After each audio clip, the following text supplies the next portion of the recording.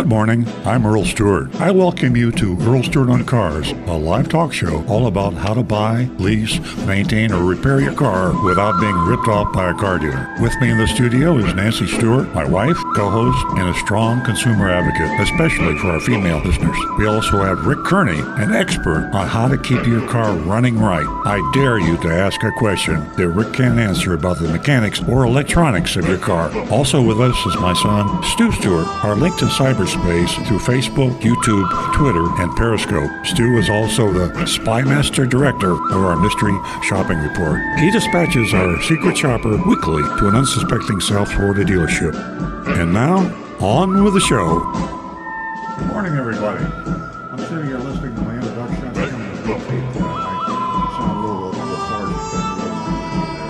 Anyway, my name is Earl. I'm a recovering car dealer. I've been in the automobile retail business since 1968. So I think I know something about the business, and that's what this show is all about, to share this information with you. You heard the introduction. We've got some very, very informed, educated, experienced people in the studio with me, and I'd like to go around the table here, and we'll introduce some of the folks. Normally, I've already introduced them, but I want you to hear Rick Kearney's voice and what he can do for you. He's been with me for 25 plus years. Rick, what are some of the things that you think are on the mind of the listeners out there that you can help them with? Well, there's lots of things about maintenance on your cars, whether or not you might be getting ripped off by an outside mechanic or by a dealership. Yeah. And I'm going to put a new one on you. The idea that modern cars... Now, how many folks do you think have one of those little window breaker hammers in their car for smashing a window? I'm ashamed to say I don't. Well, we live in South Florida, and there are a lot of waterways here, a lot of canals, rivers, lakes, swimming pools. And truth be told, I don't think you could go a week without seeing on the news something about a car going in the water somewhere. Mm-hmm. Did you know that a lot of the newer and right now the higher-end luxury cars, the side glass that you would normally try to break out is laminated instead of being tempered glass, and that little hammer that a lot of folks have is not going to break it. Wow. See, I learned something new, just like you folks out there. Rick, that's great. That's the type of thing that Rick knows that you might not know. Chances are you didn't know it because I didn't know it, and I'm an automobile dealer. So, Rick, if you have any questions for Rick, we're right here for you. 877-960-9960. Rick Kearney, certified master diagnostic technician. There's nothing you can ask this guy that he can't answer about automobiles. Mechanically, computerized, electronically. He's got a lot of common sense things, too, that he can share with you. And just give him a call. That's the best part of the show, is your input, your calls.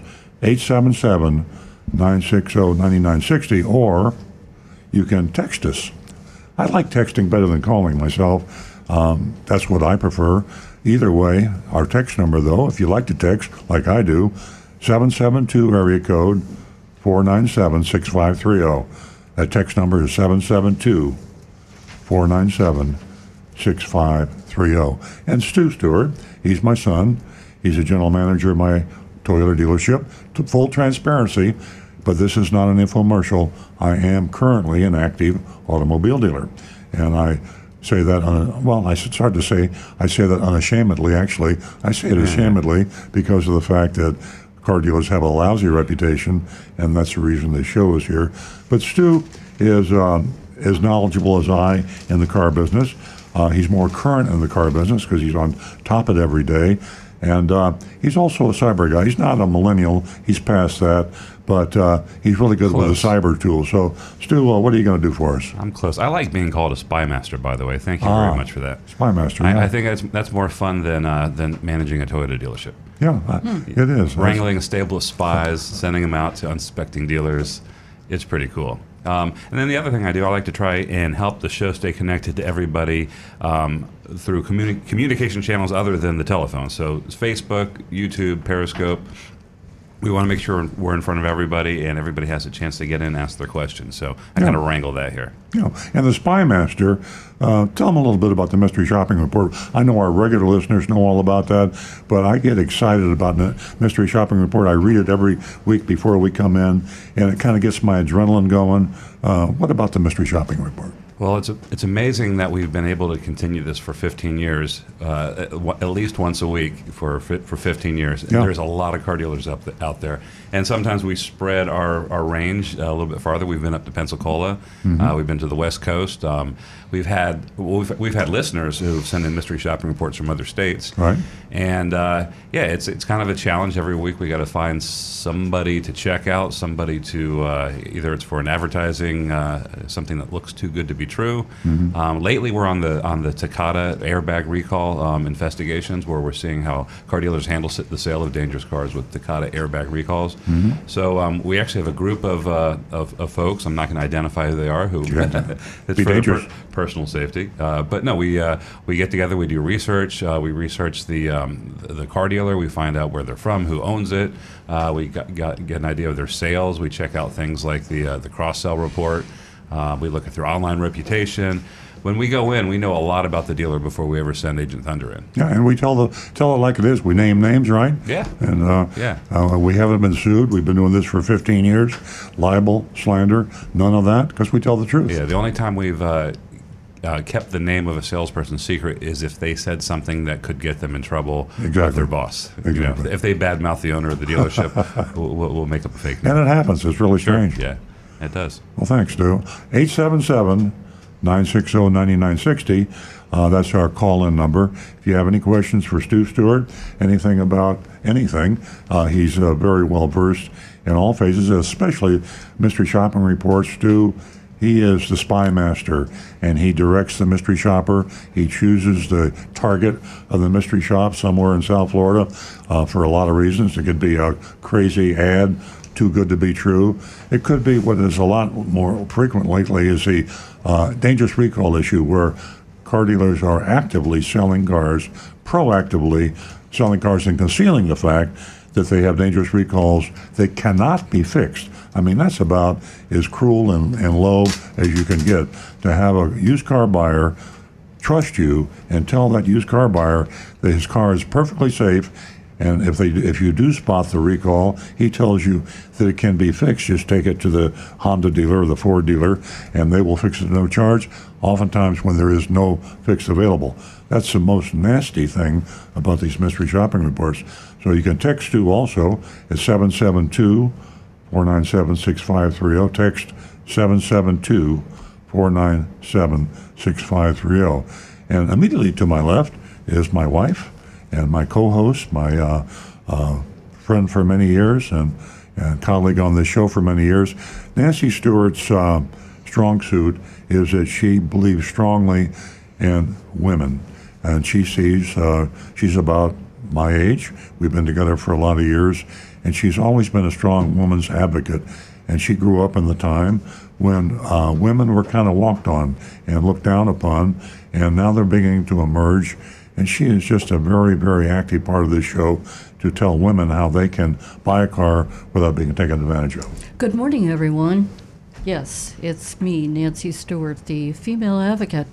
And it is certainly a hot topic, and it's something I like to talk about with the audience. That's the male and female audience.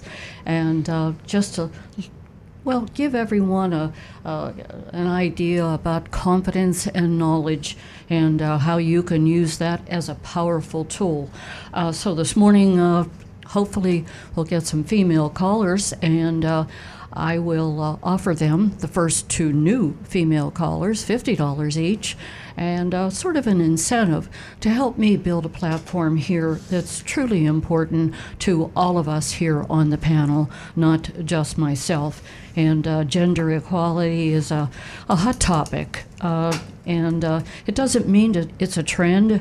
It's a basic business principle, and you certainly, if you're an intelligent car dealer, you're going to take advantage of that option for you because it is financial suicide to ignore the female buyer. Exactly. Half the buyers out there, female, they do buy cars, and the cars they don't buy, oftentimes they influence the purchase. So anyone out there with questions for Nancy Stewart, 877-960-9960. That's 877-960-9960. And, of course, our text number, 772-497-6530. Text number 772-497-6530. We had an anonymous caller, actually anonymous email last week, and we encourage that, by the way, for folks that don't want to be identified, and that's fine. We actually get a lot of good feedback. YourAnonymousFeedback.com, to be exact, www.YourAnonymousFeedback.com, and tell us what you think. It's a totally anonymous sort of a source that you can criticize or comment or suggest. And one of the suggestions we had was that why do we only incentivize the female callers, and why not the male callers too? The reason being, we're trying to get to parity. We'd like to have 50% of our callers female, and as Nancy just said, that's because 50% of the car buyers are women, and we would like to have more and more females call. And we built our female caller audience up over the years with this incentive to pretty close to 50%. We're getting there very closely. Very close. It's been an interesting journey. Very good. How about text? Are we getting any text in? You got anything over there? Well, I've got one so far from YouTube. Let's hear it. Excuse me, Rick. Sure. Jonathan, if you can activate my PC from where you are, I have a dead screen, and I think we have callers on hold. Yeah, I already went through that. Okay, Stu's going to take care of it. Okay. Okay. We have a caller on hold, but we don't know who it is, and so if you're holding, we will be able to speak to you. We're in a new studio, and that excuse is running a little lame because we've been in this new studio for about a month and a half, and we've been having technical problems. But I think we now know who the caller is. Yeah, Tina. Of course. I should have known. Hi, Tina. Thanks for calling in and being patient. What's on your mind this morning? Thanks, Well, Jonathan. I was thinking about how we live in the age of conveniences. Nowadays, you could be at home 24/7 and have everything you can think of delivered to your home. Mm-hmm. And recently, like within the last year, there's apps you can find on your phone or get on the internet and actually have a vehicle delivered to your home of your choice. Of course, it's not that easy. You have to jump through a few hoops, but this is a possibility. However, the question I have is, okay, if you go to some dealers, you're going to pay a dealer fee. I wonder what kind of hidden costs are added onto this convenience, and if the cost really doesn't pay off and you'd be much better off going to an actual dealership. Well, yeah, that is a fearsome thing, and clearly to enter the 21st century retail, we have to be sure that you can sell online, you can sell without fear because you know what the price is. You know what the product is. One of the reasons I love Amazon so much is you can read those Amazon reviews.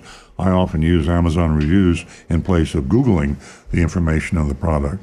I think the automotive business is going to have to enter that sphere, and I believe they're going to have to offer their products actively online, include their hidden fees into the stated price. I've lobbied for a long time for Florida and all the other states to make it illegal to add hidden fees to the price of a car. The price advertised, price quoted to the buyer, be it online or verbally, in person, advertised, should have all the fees included and any cost included, and the price you buy, just like the prices on Amazon. How'd you like to buy a product on Amazon and suddenly find out that they hit your credit card with an extra $100 beyond what was online and advertised? The only legitimate fee that should be added, and Amazon does this, is add sales tax. That's a government fee. They also add car dealers. It's okay for them to add sales tax. And, of course, with a car, you have to have a license and registration, and that's legitimate, too. But, Tina, you're absolutely right.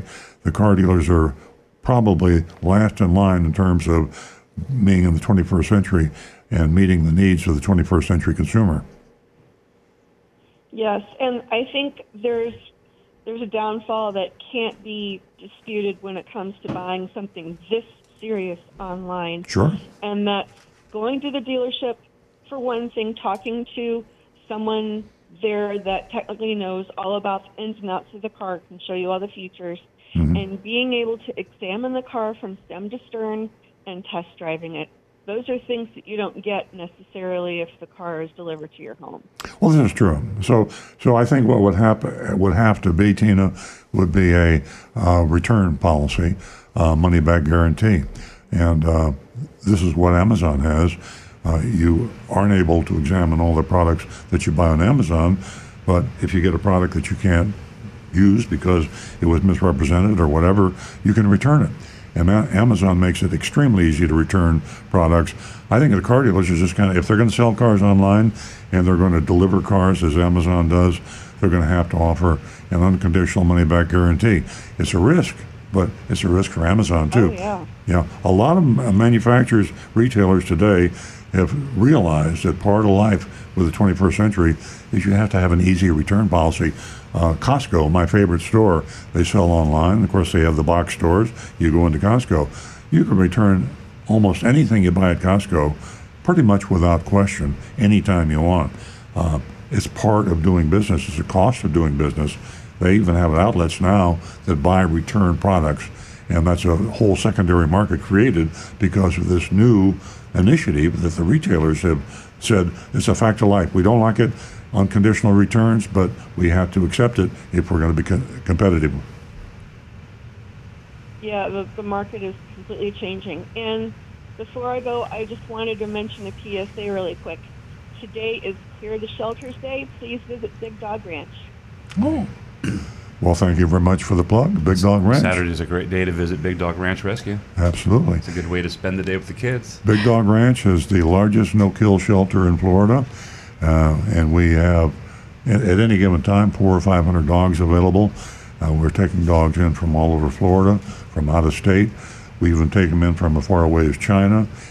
During the disasters in Puerto Rico and North Carolina, Houston. South Carolina, Houston, we took hurricane dogs in, and we have a huge collection of dogs, and we're located in Loxahatchee, out Okeechobee Boulevard.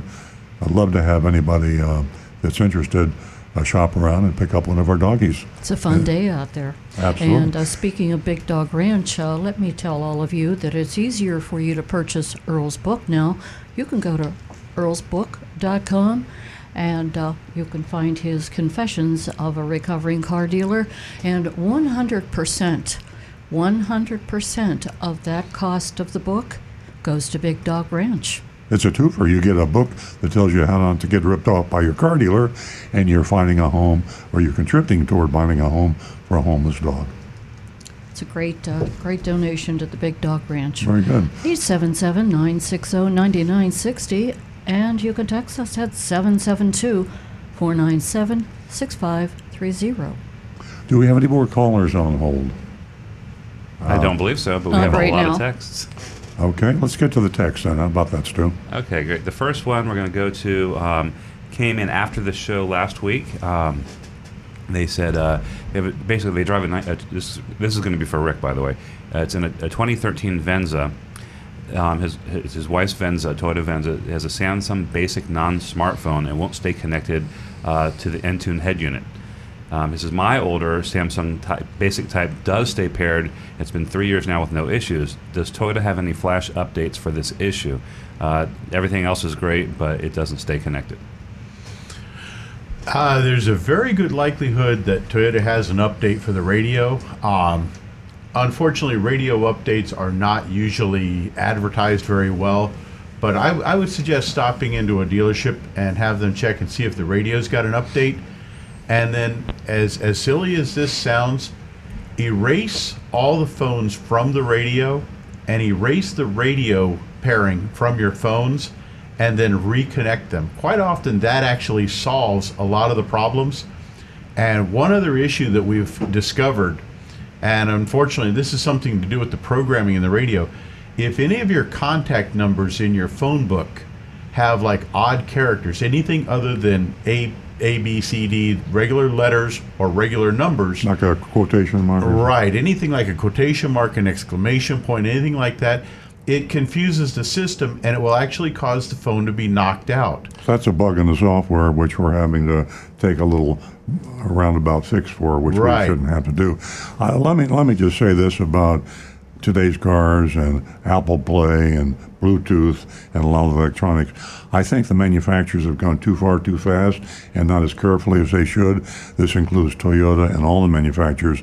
I have Apple Play in my car, and not only is it confusing, I'm fairly cyber savvy for an old guy, and it's distracting, and it takes my attention off the road, and there are bugs in it, and I see things that, little glitches here and there, and you have to work around them.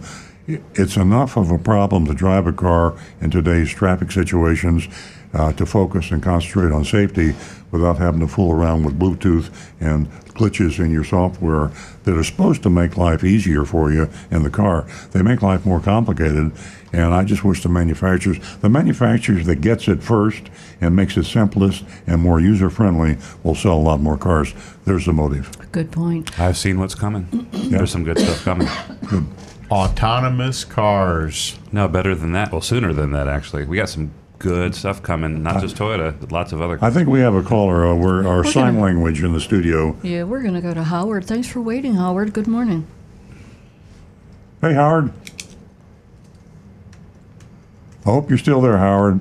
I think we did this to you last week.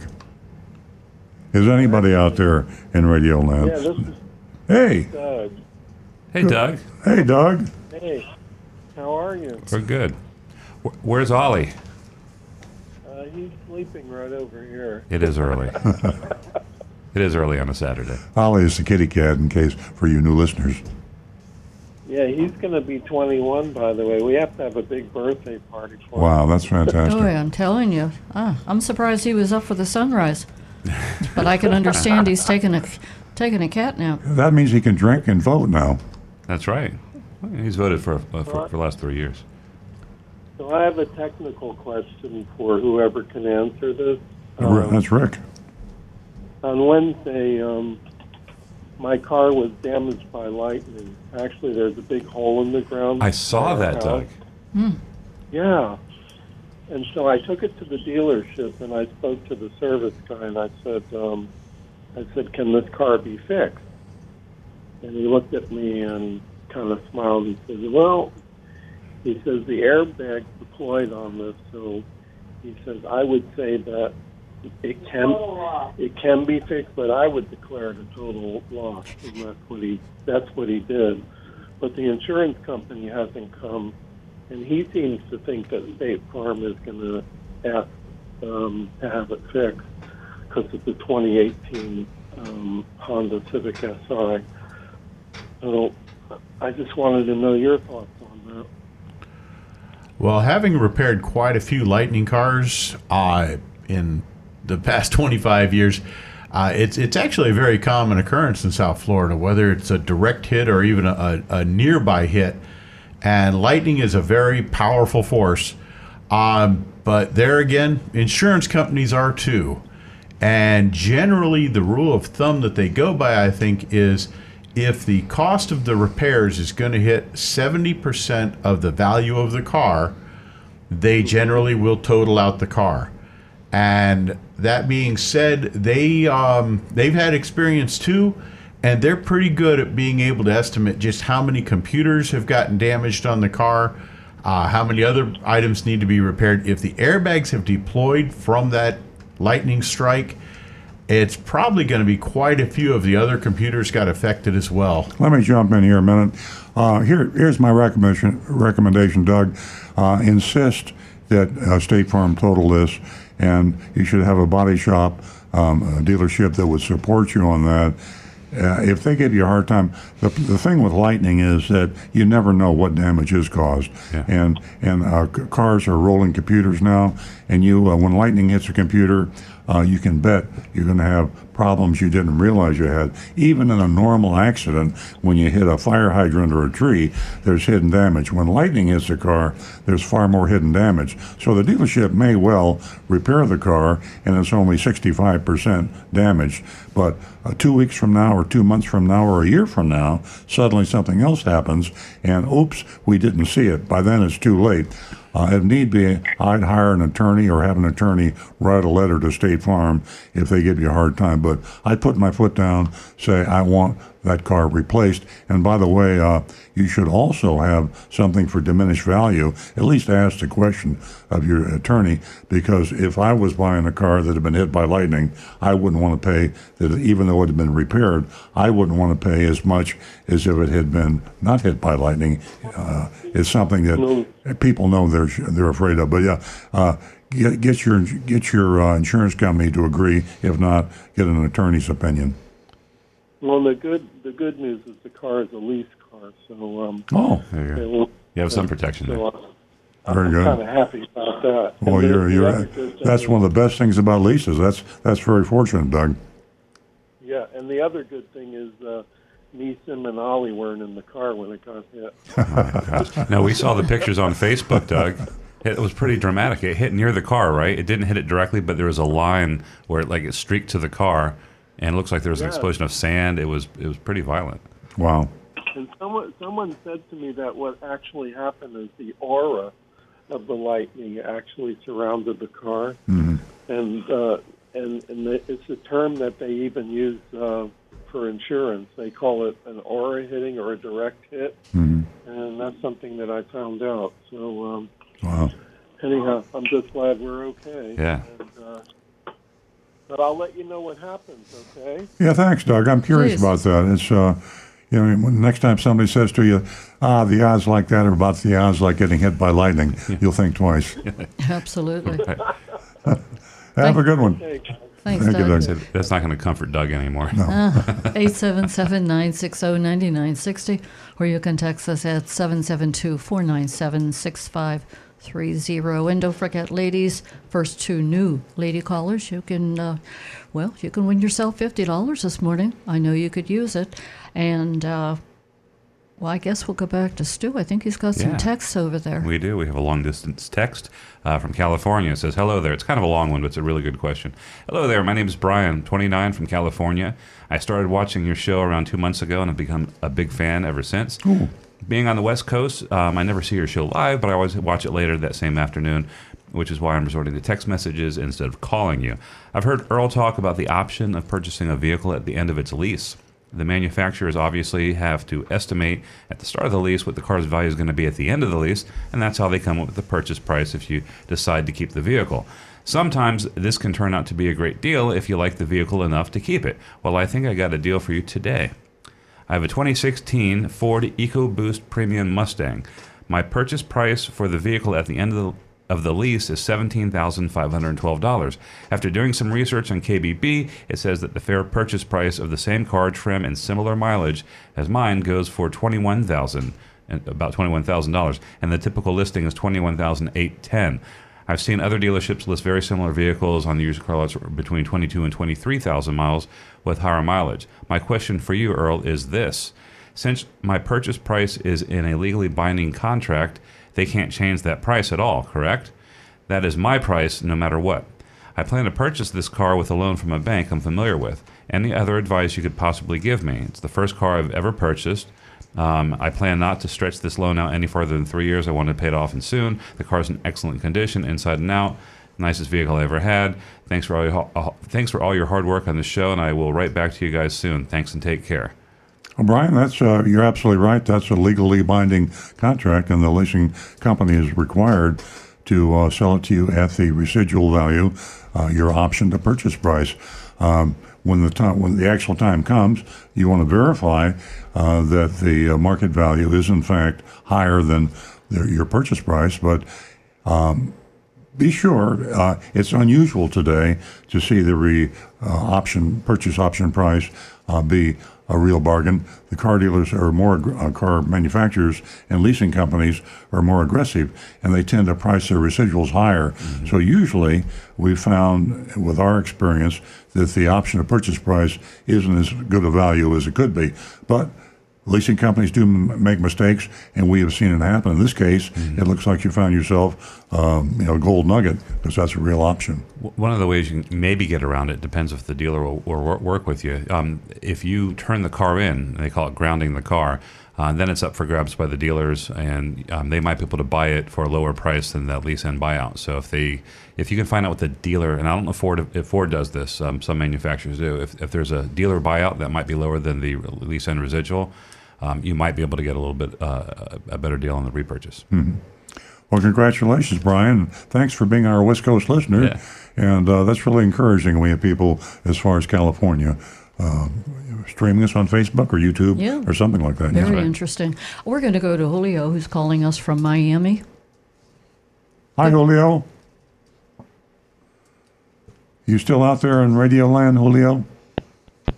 I hear something. I hear a button or a click or something. Julio, sounds like we're having some of those technical problems. Yeah, so for Julio and Howard, give us a call back, please. We'd love to talk to you. Howard's one of our favorite callers, so we'll wait to hear back from you, Julio. You know, I have an interesting question that I just got from a young lady named Jennifer, speaking of the West Coast, and she wanted to know how I felt about a young lady who works in the software engineering for Tesla, and that she had a chip inserted in her arm so that she would be able to get in and out of her Tesla. And she wants to know how I feel, if that is an ongoing trend that's going to affect all of us. Well, Jennifer, I don't think I have to think about that twice, but I don't really think I would want a chip inserted in my arm. Okay, guys, what do you think? Maybe jewelry. Can you answer, Julia? Or excuse me, Jennifer? I'm with you. I think that's a step too far. I don't like that idea. Maybe that's where we're going. I have no idea. I might be too old to appreciate this trend in technology, but no, don't chip me. Yeah. No, I do not want to be chipped. That's for her Tesla Model 3. What do you think, Rick?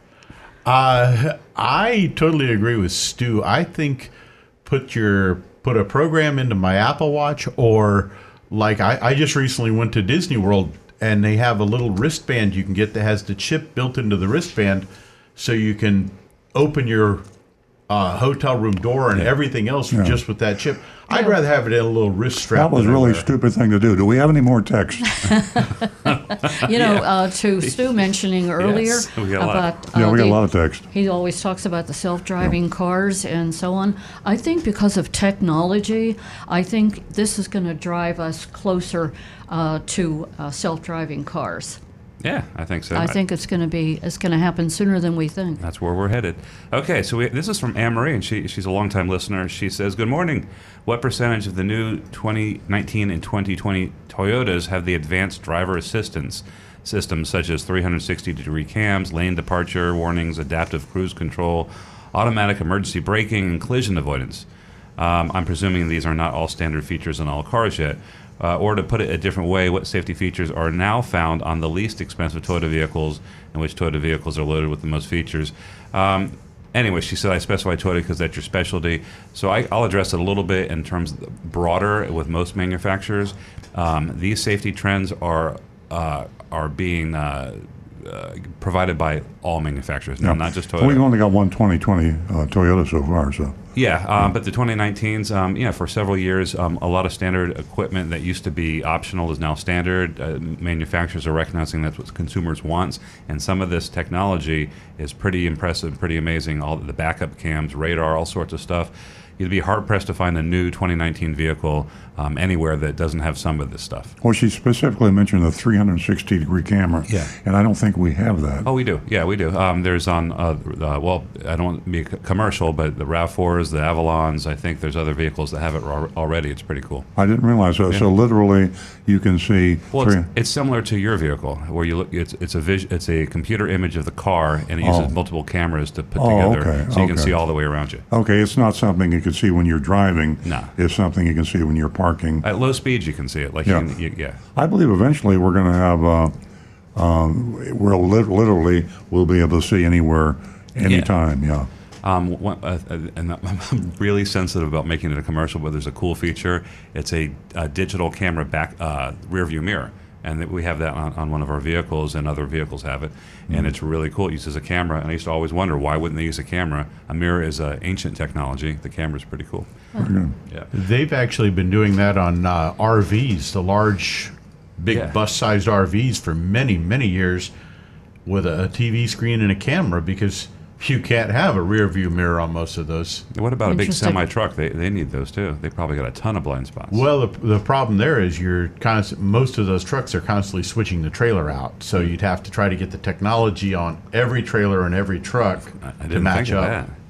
All right, and then also Emery wanted to follow up on Tina's mention of the Clear the Shelters Day. She says, if you don't live close to Big Dog Ranch but you'd like to find a furry friend, please go to www.cleartheshelters.com to find a shelter near you. Just put in your zip code, and the map will show you the shelters close to you. Thanks, Great. Emery. Yeah, that's great information. Ladies and gentlemen, there is a possibility we may be having problems with our telephones, so don't be discouraged. Give us a call back at 877-960-9960, and if you'll send us a text and let us know whether you tried to get through, we would certainly appreciate Rick, it. would you mind talking to Rudy? 772 Would you find out what's going on with the phones? I mean, I don't know whether we should be talking about calling us on the phones or strictly on the text, but we're people trying to call us on the phones are dropping like flies. So we're 772-497-6530. okay. We got some more text here. Yeah. We'll get to those. I can keep you guys entertained all morning. They're piling up. So here we go. We have a text from Steve in New Jersey. He says, I have a question regarding when the manufacturer's new car warranty starts, particularly for unregistered demo or dealer loaner cars. These cars often have several thousand miles on it but are sold as new. In this case, does the new car warranty start when it's first purchased or when the dealer started using the car? Well, you get credit for the mileage that's Yes, you on the do. car, basically, and you still get the full time. So if it's got 2,000 miles on it and the warranty's 36, now you get 38,000, but Correct. you still get 3 years. There is an important caveat to that. The dealer has to register the demo officially as the vehicle as a demo. If they don't and there's just miles on it, it goes by the date of first use and you will lose mileage. I believe they give you a credit even for dealer-traded cars, so as long as that amount of mileage is noted when you buy the car. Sometimes cars that have traded from other car dealers can have 500 or 1,000 miles on them. So whatever the mileage is on your new car, be sure that it is on record with the manufacturer, as Stu said, and if not, then chances are it wasn't registered as a demonstrator, and therefore you are going to be gigged for the amount of mileage. And another important note to make is I'm not sure how it is in all 50 states. In Florida, I do know that you have to, that's the laws that we're governed under. In New Jersey, it could be different. Well, that's true. State laws, exactly. Next. The next one, there's no name on this. It says, good morning all. Can you please tell me what exactly is Softex leather and what will clean it? I purchased Amoral leather cleaner wipes, and it seems to have discolored the Softex dash. What's a safe cleaner? Well, Softex is a synthetic leather. It's nicer than vinyl. I'm not sure what it's made of. I'm assuming it's plastic or some sort of petroleum product. It's some I don't know what it's made out of, but it's easy to clean. I do believe when you buy a new vehicle, there is an insert in your owner's manual that will tell you how to keep your the leather or the Softex clean. So refer to that. If you don't, call the dealer. They can tell you what the proper cleaning solution is. Very good. The report from the control room. Rick, are the phones Damage on fire, report. hit by lightning, or what's going on? Our shields are down. Actually, they say that Julio apparently hung up, and Howard may have also, his call may have dropped. They wanted me to let listeners know right now. We're having a little glitch that while you're on hold, you won't be able to hear the show. But just please bear with us and hang on hold with us, and we'll get with you very quickly. And then, of course, once we pick the phone up, you'll be able to hear the show. So if they don't hear anything, they're still connected. Just to hang on, and we'll get to the call. Right. Okay. If you don't hear anything, you're probably still connected. And There's a good chance. I'm really sorry. They tell us you're still I'm connected. sorry. I can't believe, frankly, I'm a little disappointed in the radio station here for not getting the phones figured out after we've been doing this in the new studio for about a month. And Absolutely. it's kind of frustrating. But give us a try, 877-960-9960. That's 877-960-9960. As a matter of fact, maybe we should call ourselves and see if it works. 877. They're doing that right now. Oh, are they They're doing good? test calls right now. That's fantastic. And while they're calling the show, we'll do another text. And we have Rudy on the line. Just kidding. Okay, these are good questions, by the way. Sam in Port St. Lucie asks, what kind of damage am I doing if I drive through street flooded water so fast that it splashes the inside of my engine compartment? And what if it's an electric car? I'm looking at you. I'm going to let Rick answer that. I will start the answer by saying a lot of it has to do with the type of car, the design of your car, the height of your car as it rides over the water. If you've got one of these trucks with the huge tires, you probably don't have too much to worry about. If you're driving a sedan, you probably do. Rick? Well, any vehicle, if you drive high speed through water, you do have one thing to worry about, especially here in Florida, and that's the police. Because if you drive fast through those puddles, they will pull you over and write you a ticket for it. It's unsafe driving. That's not fun. That being said, however, my advice is if you cannot be absolutely certain how deep that water is, don't go in it. And if you have to, drive slow as possible, no wake zone, just like there were manatees out there. Just go nice and slow.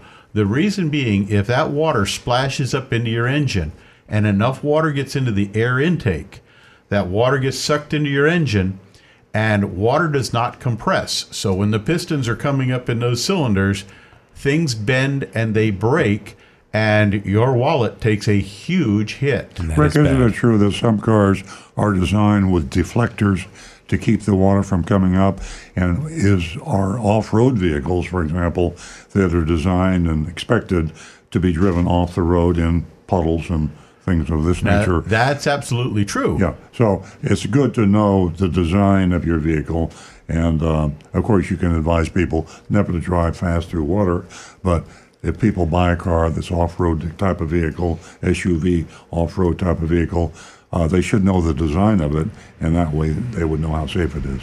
Absolutely. Yeah. Boy, I'll tell you, last week was a disaster downtown in West Palm Beach. You couldn't even get to the parking garage. Especially because Earl likes driving fast through puddles. Yeah, there you go. Folks, one thing to remember also, even though your car, you may be driving, like I drive a pickup that's up in the air. My truck, I don't have to worry about high water. I can cruise through it nice and gentle. But that wave that I'm creating could very well swamp out the car next to me that is not designed for it. Yeah, exactly. Yeah, and that would be my responsibility if I just damaged a car just with that water. Absolutely. We have got good news. Julio is back. He's back with us, and Chris is calling from Jupiter. You hold on, Chris. We're going to take Julio's call. Good morning, Julio. I hear him. Julio, we're here. Are you there? Julio is not there. Okay, let's go to Chris in Jupiter. Hey, good morning, guys. Love your show, by the way. Hey, good morning. Good morning. A couple of years back, Dodge vehicles had a very bad reputation for transmission issues, and obviously Ford guys hate Chevy, Chevy guys hate Ford. Yeah. Everybody seems to hate Dodge because of that. What is the current trend or the current industry opinion on Dodge? Have they straightened out their transmission problems? That's a good question. I didn't even know they still made Dodges, but I haven't seen a Dodge on the road in a long time.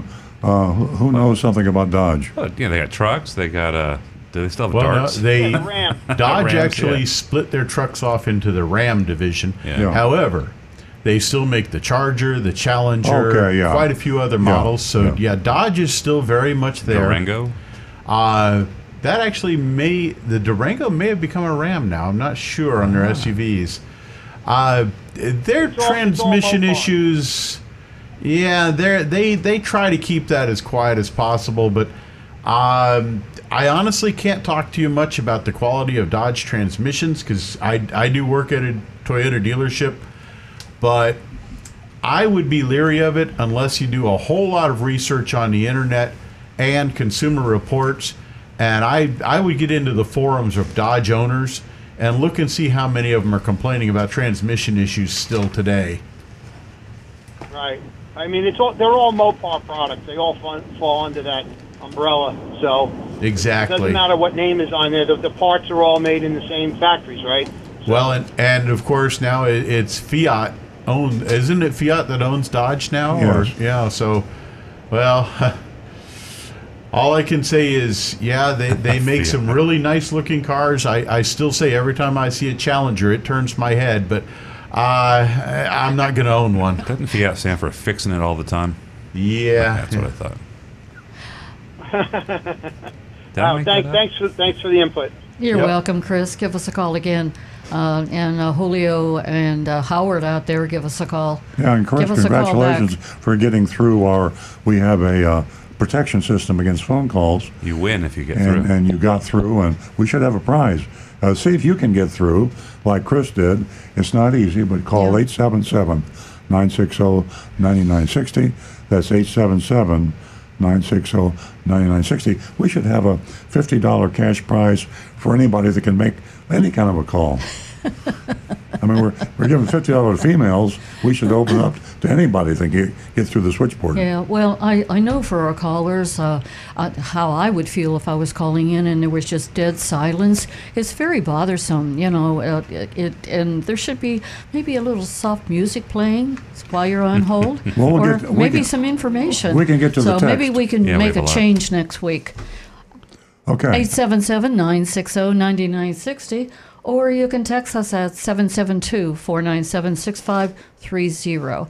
And Stu, do you want me to ask Linda's question? Oh, yeah. She's interested in her rubber tires, and Linda is a big part of our International Sunrise, and she listens to the show every single Saturday. She is a follower. So, anyway, Nancy, ask them about the protection of the rubber tires when lightning strikes the car or nearby. Protection? Yeah, she was Rick? referring to Doug's question, and she wanted to know if you're safe in the car because you have rubber tires. Well, folks, lightning is a spark of electricity, basically, that is traveling from anywhere to 30 to 45,000 feet through the air to hit your car. Is that you? Oh, I'm sorry. I dozed off. That couple inches Well, I of think rubber. she's interested in her own protection. that and- couple inches of rubber is doing nothing to protect you. It's the metal around and you. it's water covered in water. The metal of your car, that metal cage, is creating what's called a Faraday cage effect, Hey, and Rick. it protects you from the lightning. So You're pretty don't safe worry in the about the car. rubber. Yeah. It's the car that's protecting you. And the best advice, though, is don't be out in an electrical storm. Be inside your house where it's safe, inside a building. Cars are better than nothing, but not the best solution. Especially very wet tires, because Okay, Linda, water I- does conduct electricity. I hope that we answered your question. And folks, this is an exciting show.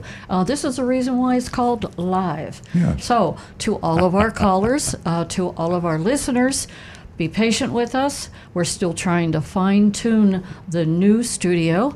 And give us a call at 877-960-9960. Or you can text us at 772-497-6530. And don't forget, youranonymousfeedback.com. We love hearing from you, and you are totally protected 100%. Youranonymousfeedback.com. We also, on the second half of the show, have our mystery shopping report coming up. Mystery shopping report is from Florida Fine Cars. All of that and more, and you can even get some sound effects from the recovering car dealer. Okay.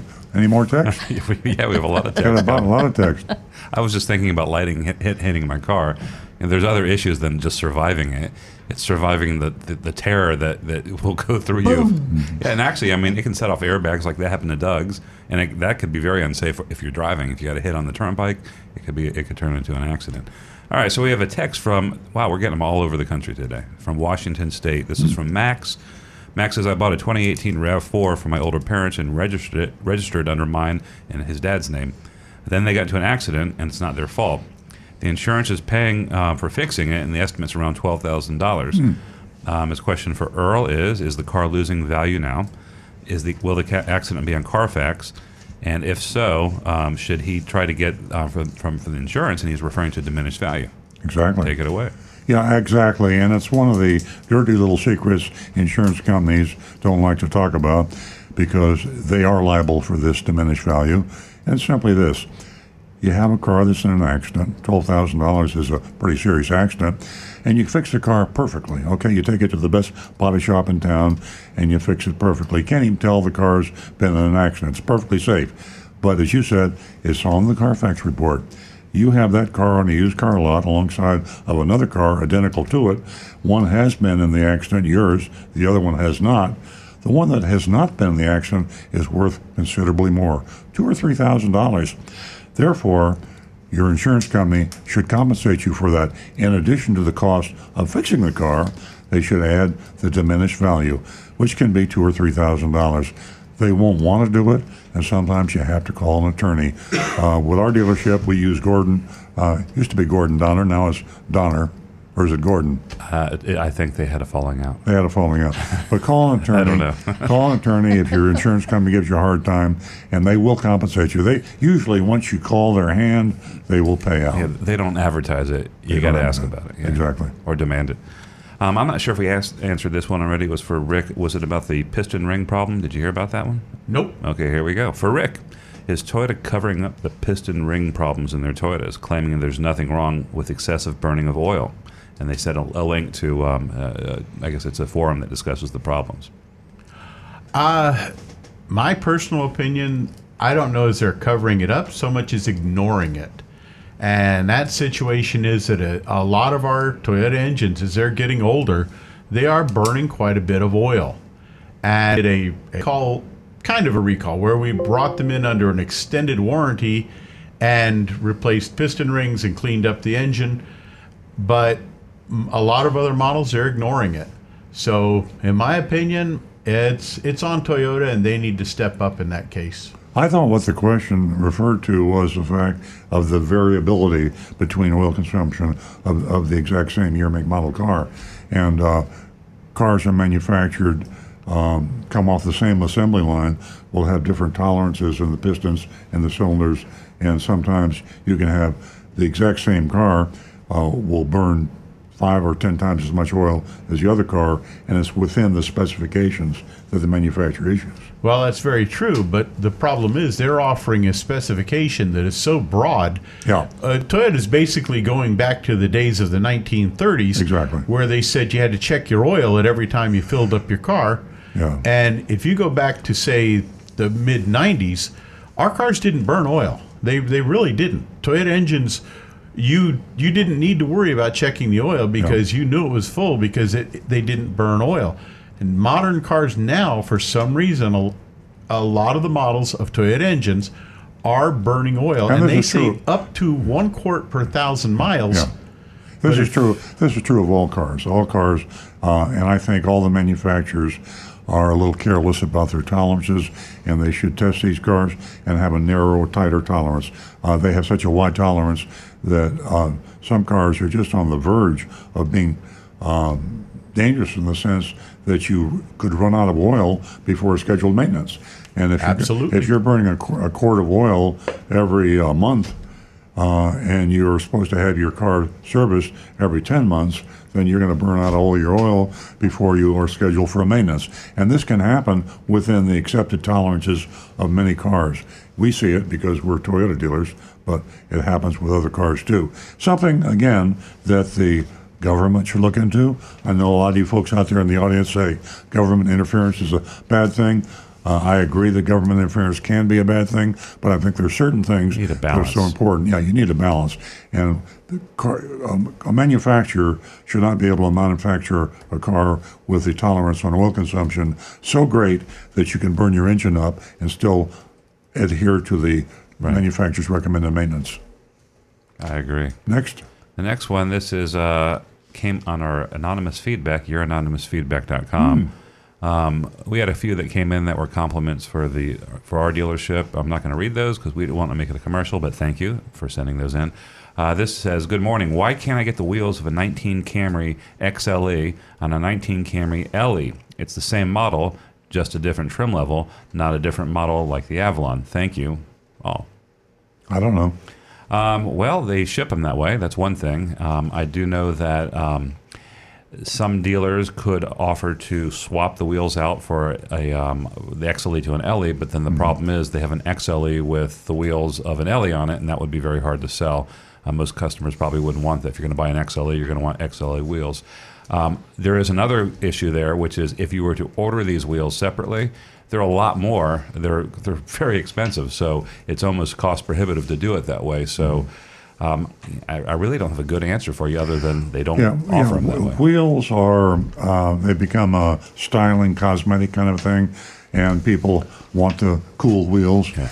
Wheels also have a very important role, as you know, and they have to. That's the understatement of the year. They have to be compatible with the car or the truck, and if you put the wrong wheel on the wrong vehicle, you can run into problems with alignment and vibration and things of this nature. So, my rule of thumb for everybody out there buying a vehicle: stick with the wheels that are designed for that particular model car you bought. Even though another wheel might fit your vehicle, you're asking for trouble. Even custom wheels that are not even factory wheels. Rick?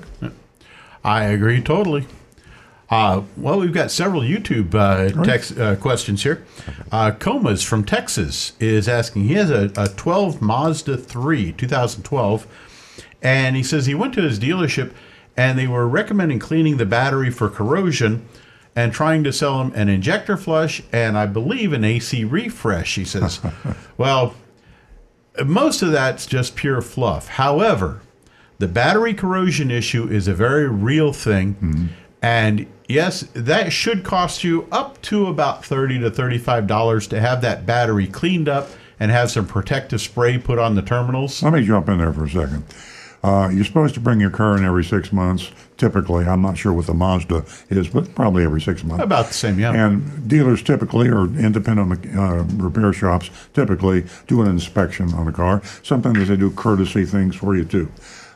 If a person had his terminals on his battery checked every 6 months, it would be highly unlikely that it would be severely corroded if you wiped it off and kept it clean every 6 months. Right? That's very true. So find yourself a service department or a dealer that will take care of your battery terminal, wiping them off such that they never become so encrusted as to create a problem with your car starting.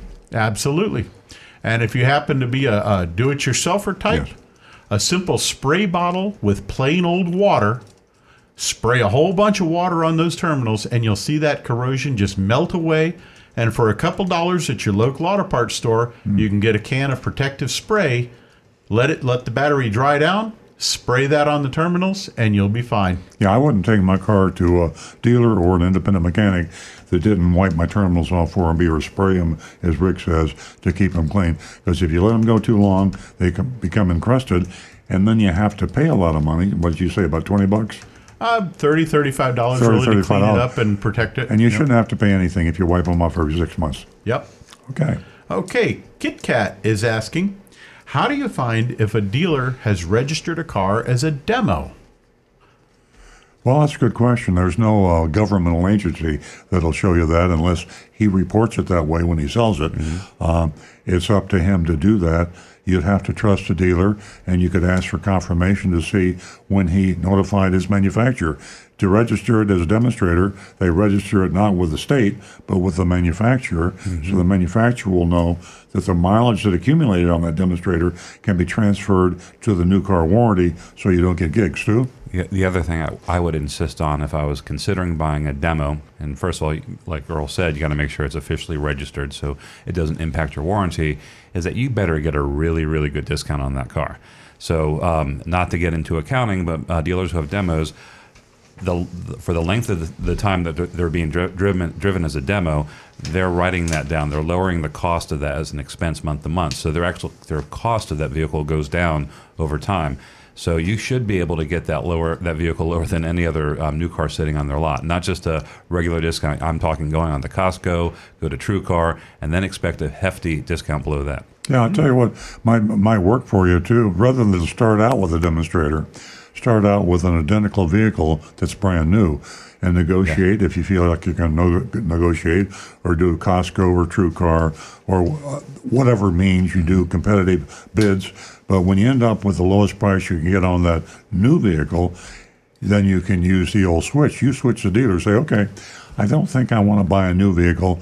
This demonstrator over here is identical, but it's got 6,000 miles on it. How much further will you discount it? Yeah, when you have a car with 6,000 miles on it, the market value of that is now governed by used car book values. You can't even look at it as a new car anymore. It hasn't been titled, so it's technically new. But you might want to look at Kelley Blue Book and see what a used car with the same miles might be going for. Very good. Okay. Another text, another YouTube. We do.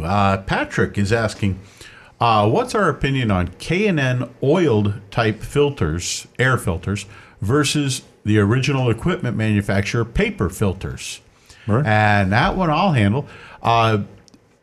K&N filters do seem to improve the airflow a little bit in the engine, but to my opinion, they really don't make that big of a difference like in your fuel economy or the power of the engine really on most passenger cars. Not enough that you're really going to notice a difference.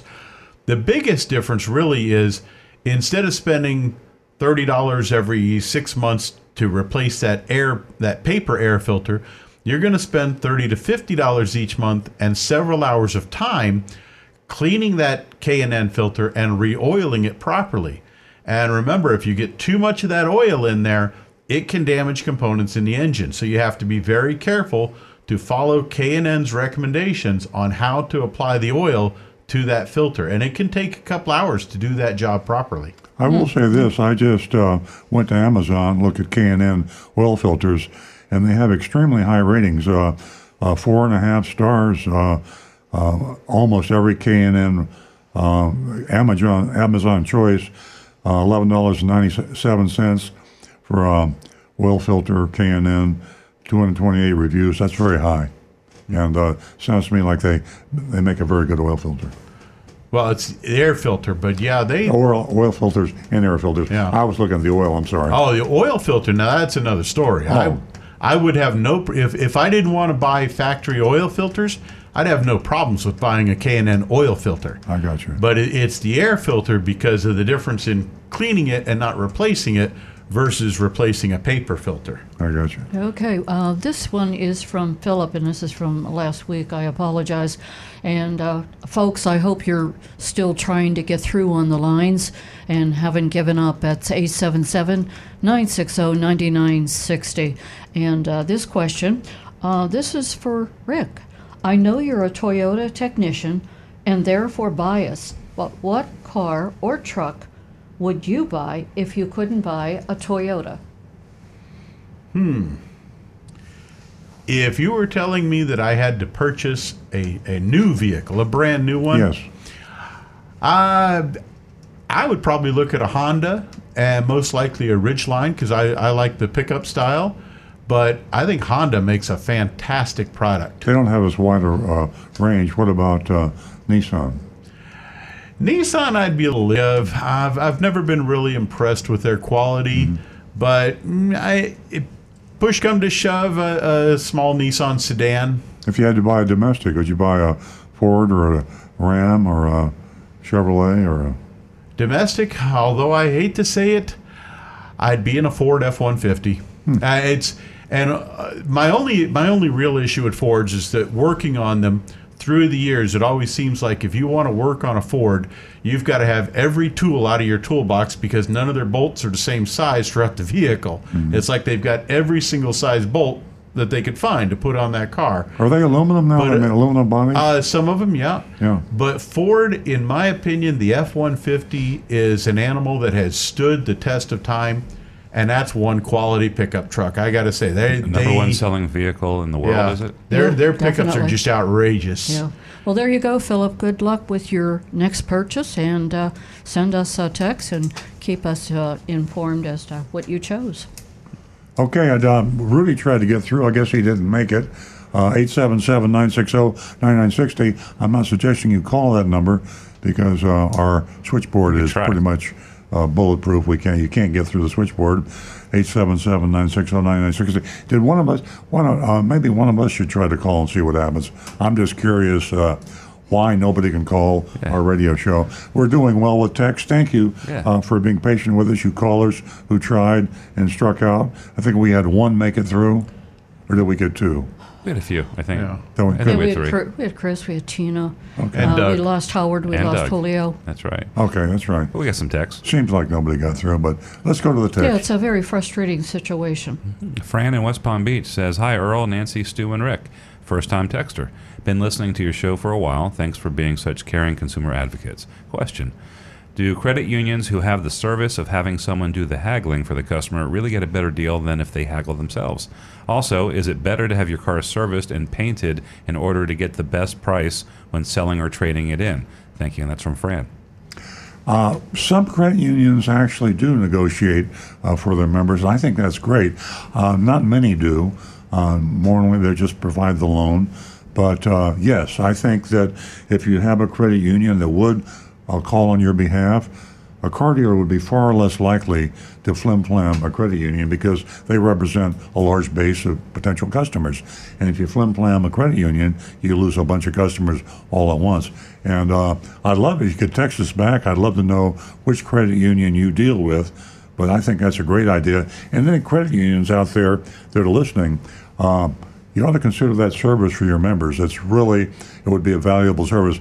In the past, with my dealerships, I've had more than one. We have had credit unions that used to negotiate for their members. And when the credit union got on the phone, we paid attention. We really tried to take good care of their member and give them a good price. Try and avoid mistakes at all costs. Exactly. Okay. Here's a good one. Don't you feel superior, Earl? You get on the radio and throw darts at your competitors for your own benefit. How convenient you make it by claiming to be recovering. You're in it to make money. That's it. We finally got a car dealer.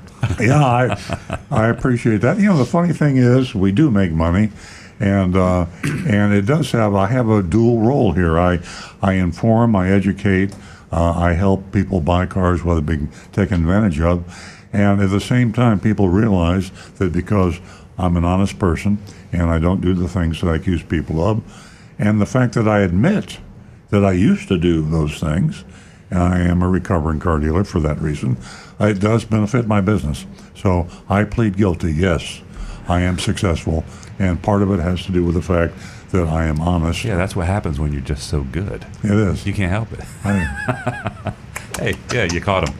Okay, the next one. Oh, wow, we got some. Excuse me, Stu. Yeah. We have Todd Hey, Todd. on the line, and he's calling from North Palm Beach. I Good bet we morning. don't. You there, Todd? Yeah, I had no trouble at all. Hey, fantastic. Thank you. Staff picked up and whatnot. So I don't know what's going on, but maybe Thank I you. just had the magic touch. There you go. What's on your I mind, was Todd? calling because I wanted to get a Takata airbag update. My sister has a Mustang, which apparently was on the list and has been waiting and has had no updates for some time now. And I think somebody dropped the ball. You have a vehicle that has a Ford Mustang. you have a Ford Mustang that does have a recall. Are you saying? Yes. And was Correct. there an inflator available, a fix available for that Mustang? It was on the list, and she contacted the Ford dealer on North Lake, and they said, "Well, good. We have you in the system. We'll let you know." Oh, I see. So they did not have the fix. The best way to do it would just be go to safercar.gov, safercar.gov. We can probably, if you had the VIN and you could text it to us, we could do that for you. But safercar.gov is the NHTSA, National Highway Traffic Safety Association website, and they will tell you if a fix is available for any VIN and if one is available for your Mustang. The car dealer, that would be Mullinex on North Lake Boulevard, should have called you, and if they haven't called you, it could be because they're remiss or there isn't a fix available, but we can check that for you with your VIN. Yeah. Stu? Yeah, I was going to say, and if you like Morgan Freeman, you can go to safeairbags.com and check your VIN there, but also get to see a video with Morgan Freeman. Yes. So, well, bonus. I mean, he's almost the icon that Earl Stewart is. Right. He's working on it. Oh, thank you. Well, Todd, as I say, text us that VIN. We'll check that for you. All right. I don't have it today, but maybe sometime later in the week. What year Mustang is it? I believe it is an 09. 09?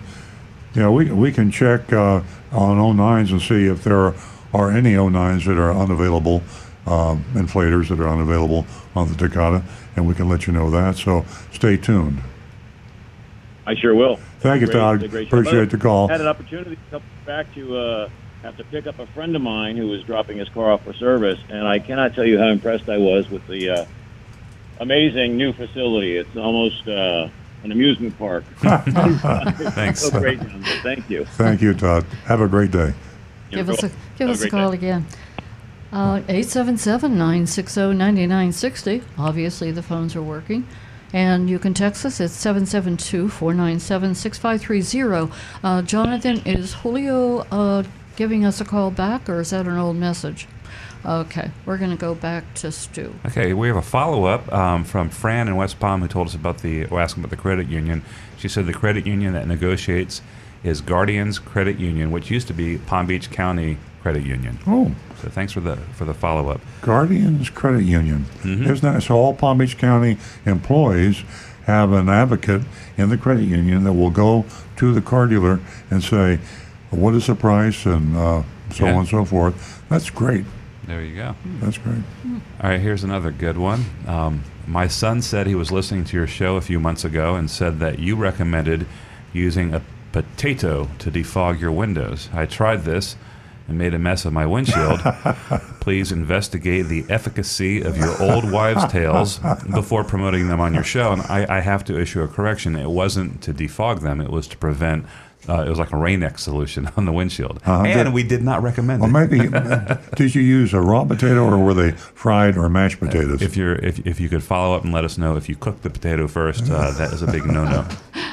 Actually, folks, I did do that experiment. I tested it on my own pickup, and no, it didn't work. And I even tried it 3 different times with 3 different breeds of potato. I tried an Idaho russet, a golden potato, and a Maine potato. And unfortunately, none of the 3 would do anything except just kind of smear things. They did seem to keep the rain off, but it left a lot of smear marks. No, he just sent a text in. He said he used mashed potatoes from KFC. Well, there's that. Yeah, bad idea. Bad. They sure taste Can't go good, wrong with that They one. sure do. I think we have Dan on the line. Is that right, Jonathan? Okay. Good morning, Dan from Jupiter. What can we do for you? Good morning. Can you hear me, Nancy? Yes, I can hear you now. All right. I finally got through. I tried 3 times, hung up, disconnected twice, and Oh, man. So sorry. Thanks for that info, Dan. And thanks for your patience. Yeah. My question is, we can't get through the show without an airbag question.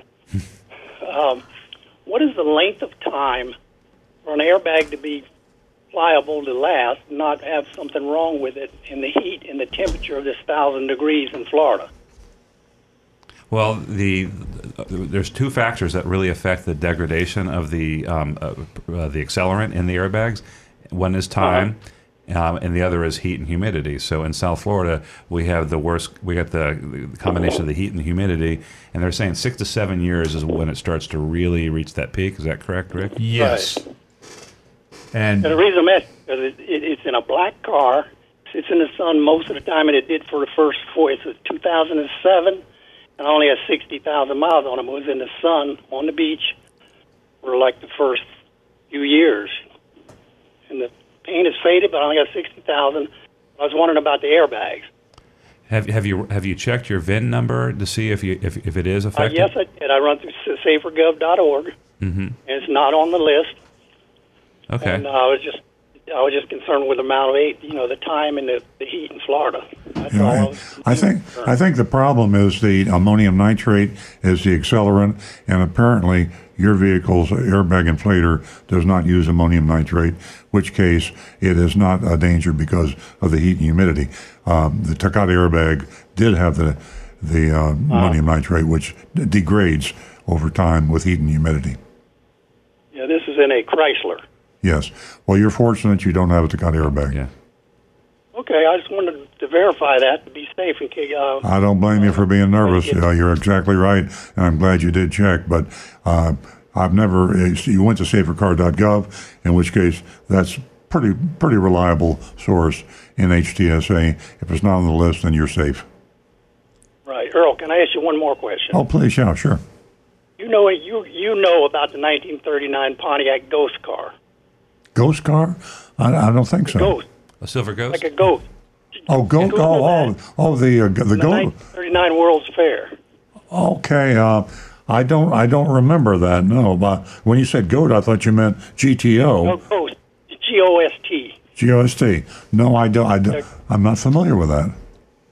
And it's a Pontiac, and they started production of this thing. It's the reason they call it a ghost car. They were making it out of plexiglass, and it's all original, and perfectly running car. Wow. Oh yeah. That is amazing. I can't believe I didn't know that. Yeah, I just looked it up. Pretty. Google that, and you'll really be amazed because you're a Pontiac dealer, and I like Pontiacs. The best car I ever had was a 1949 straight A Pontiac convertible. Amazing. This is really cool. Yeah. That is so cool. Yeah, we have a 1937 Pontiac that's fully restored, and it looks exactly like this, except for we can't see through ours. I wonder. That's why I asked you about it. If you wanted to look at it, see where is the car now? I wonder. It sold in 2011 for $1.1 million. The name of the buyer. That is amazing. I'll have to Google that, and we might want to put that on the showroom. Maybe next to the 1937 Pontiac, we'll try to get a big picture of that. Yeah, this and is hang it crazy alongside looking. there. I can't believe my father never told me about that, or he might have told me about it, and I didn't register. But thank you so much. I learned something new. Rod builders, antique dealers. Matter of fact, he's 75 years old. And he just bought a 1937 Chevy Coupe to mess with. He just bought a 1931 Model A. I'll be there. Buys, sells them, and restores them from the frame up at 75 years old. Gosh. Fantastic. I tell you what. Well, it's nice to have us old guys do something notable like that. And I really appreciate your call. And I thank you so much for telling me about the ghost car. We're going to get. Enjoy your show. And thank you. Thank you so much. Thank you. Check your phone. I just sent you a picture. Give us a call again. Hey, folks, all right. Good day. hang on to your hats.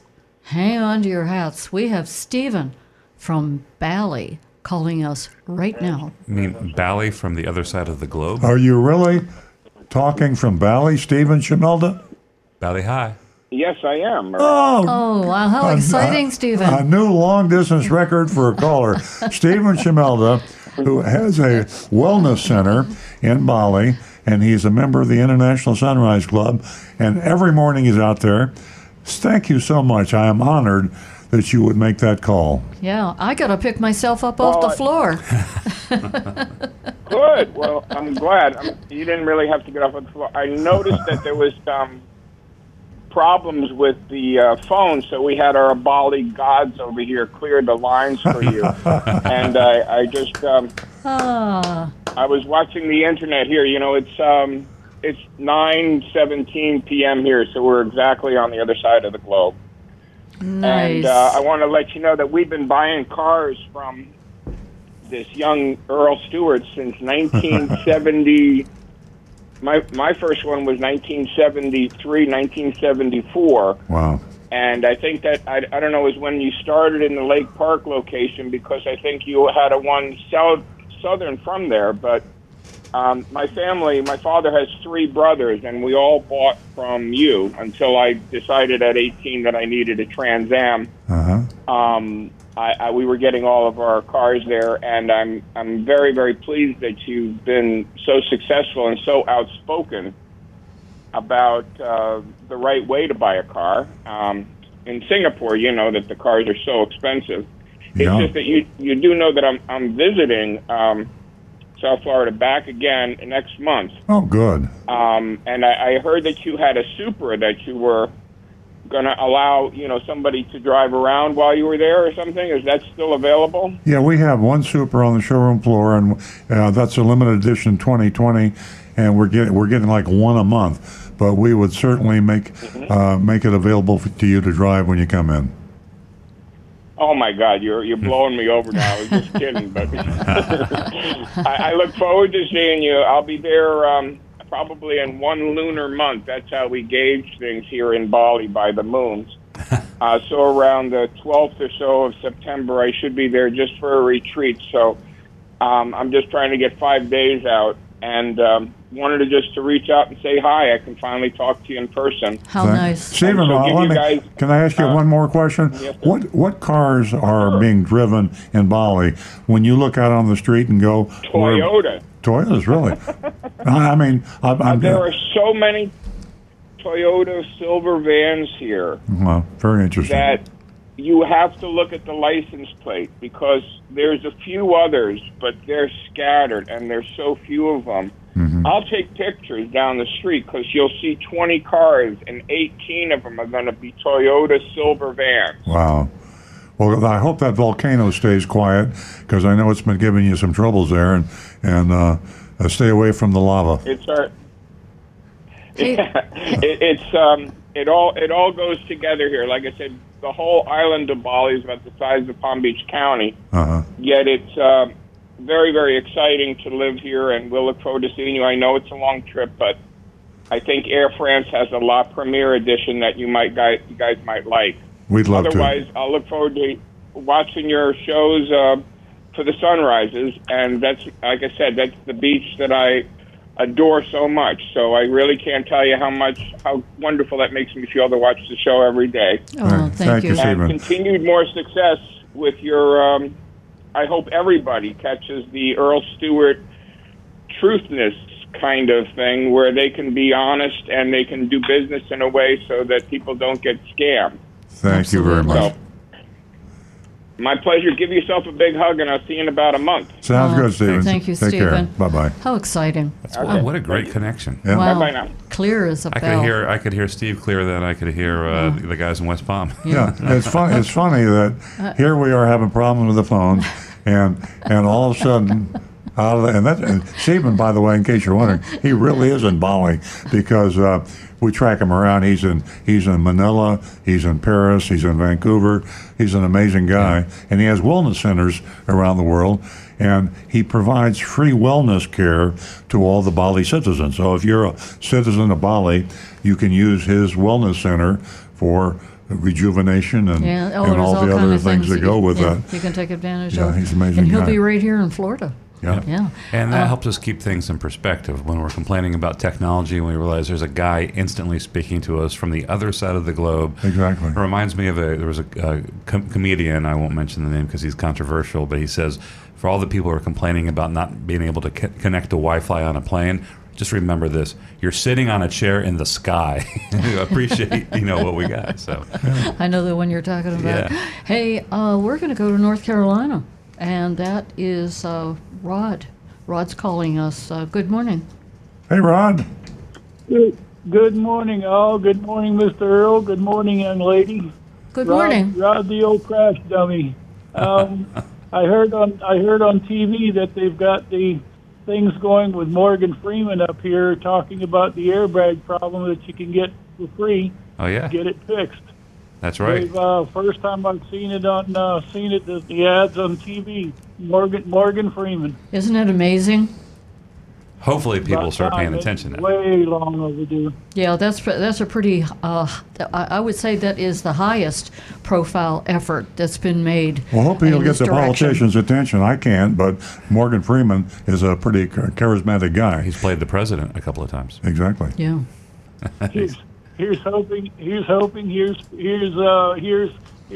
that it goes on. So hope all's well down there. It is, And Ron. nice and cloudy this morning. It's about 65 out right now. That's Oh, nice. how nice. I'm jealous. Really? Well, Ron, thank you so Well, much. I missed the show, and good day to all.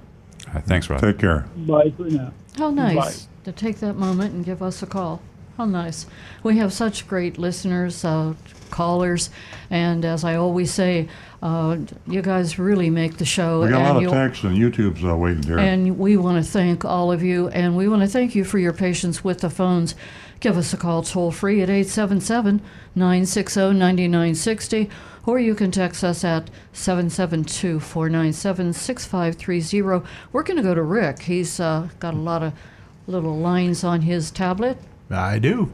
Ernesto's asking, he's got actually two questions. The first one is the difference in price between the Camry LE and XLE worth it for the technical differences, the technical products that have changed between those two models? I would say so, but I'll defer to my son, who is active in the business. And you're going to have to repeat the question. Is the LE and the XLE Camry, is one more valuable than the other in terms of the standard features on the XLE? I think it definitely is. When you're looking at a used car value and you're booking it out, that's what we call it in the industry, you start adding all the features that were available in that car. And the more high-end sort of things like leather and fancier wheels and entertainment options increases the value of the car. Mm-hmm. So at the end of the day, you go to trade in a car 5 years down the road, say, and you're looking at an XLE versus an LE, the LE is going to be worth more. You know, a good way to get the exact read on that would be to look at the residual value of those two vehicles on a lease. Take a 36-month lease on an LE, 36 months on an XLE, and see what the residual is. You know, the residual is pretty high, around 60%. Yeah, that's what we're seeing on new vehicles now. But it's also important, and you brought this up last week, is that manufacturers will enhance the residual value to help lower the payments on the lease. Mm-hmm. So you might see a vehicle that's artificially higher than really what it is. But it would still give you the relative measurement. Not necessarily. They might be promoting, for example, and I'll just speak for Toyota. Toyota is promoting LE leases right now. And so they're going to enhance the LE, but they're not necessarily enhancing the XLE lease. Good point. Yeah. Okay, we got a YouTube over here. Ernesto also asked, he says, I saw a new 2016 Buick Cascade for sale at the price of used at a dealership and wondered how can a new 16 still be on the lot? Well, they're not doing a good job at selling their cars. Yeah, it is frightening to me as a dealer when I see how long some car dealers keep their vehicles in inventory. And as Sue said, if you're not a busy dealer, you're not selling a lot of vehicles, sometimes those new vehicles sit around for a long time, and you have to be very you have to be very astute. That's a good way to go broke. They might be selling a lot. They might be selling a lot of vehicles, but they're not doing a good job managing their inventory. This car could be parked on a lot. It could be hidden in the back. Nobody's paying attention to it, and then before you know it, it has a birthday, maybe a second birthday, and that's not a good way to run your business. Yeah, exactly. Okay, next we've got Wayne. He says, I remember once taking a test drive on a new car and the speedometer and odometer were not registering. I don't remember where that happened, but that sounds like a pretty illegal thing to me. Yeah, I would. I don't even think it's possible now to disconnect an odometer on a modern car. Not on the new modern ones. Yeah. If you disconnect it, it's going to throw a bunch of warning lights. Back in the day, it was common practice. I've been in the business since 1968, and you go back in those days, the dealers would disconnect their odometers on all their demonstrators and disconnect their odometers on the company cars and drive them And then when they're ready to sell them, they reconnect them, and there was that brand new car. Couldn't quite figure out why the tires were worn, but it still said 0 miles on the odometer. But you call it clocking the car. Today is highly unusual. I suppose there are some cars out there that I don't know about that can be disconnected, but I wouldn't buy that car. Yeah. Oh. And we've got Don asking, is there a place on the internet to see photos or diagrams where the underbody splash guards are supposed to be located on a 2012 Camry? And I believe he's referring back to where we were talking about going through puddles and the guards to keep water from getting in the engine. Google images for that, and you'll also find YouTube videos that will show you where those shields are supposed to go. So it'll give you a pretty good picture and idea of how good the protection is underneath that car. I love Google.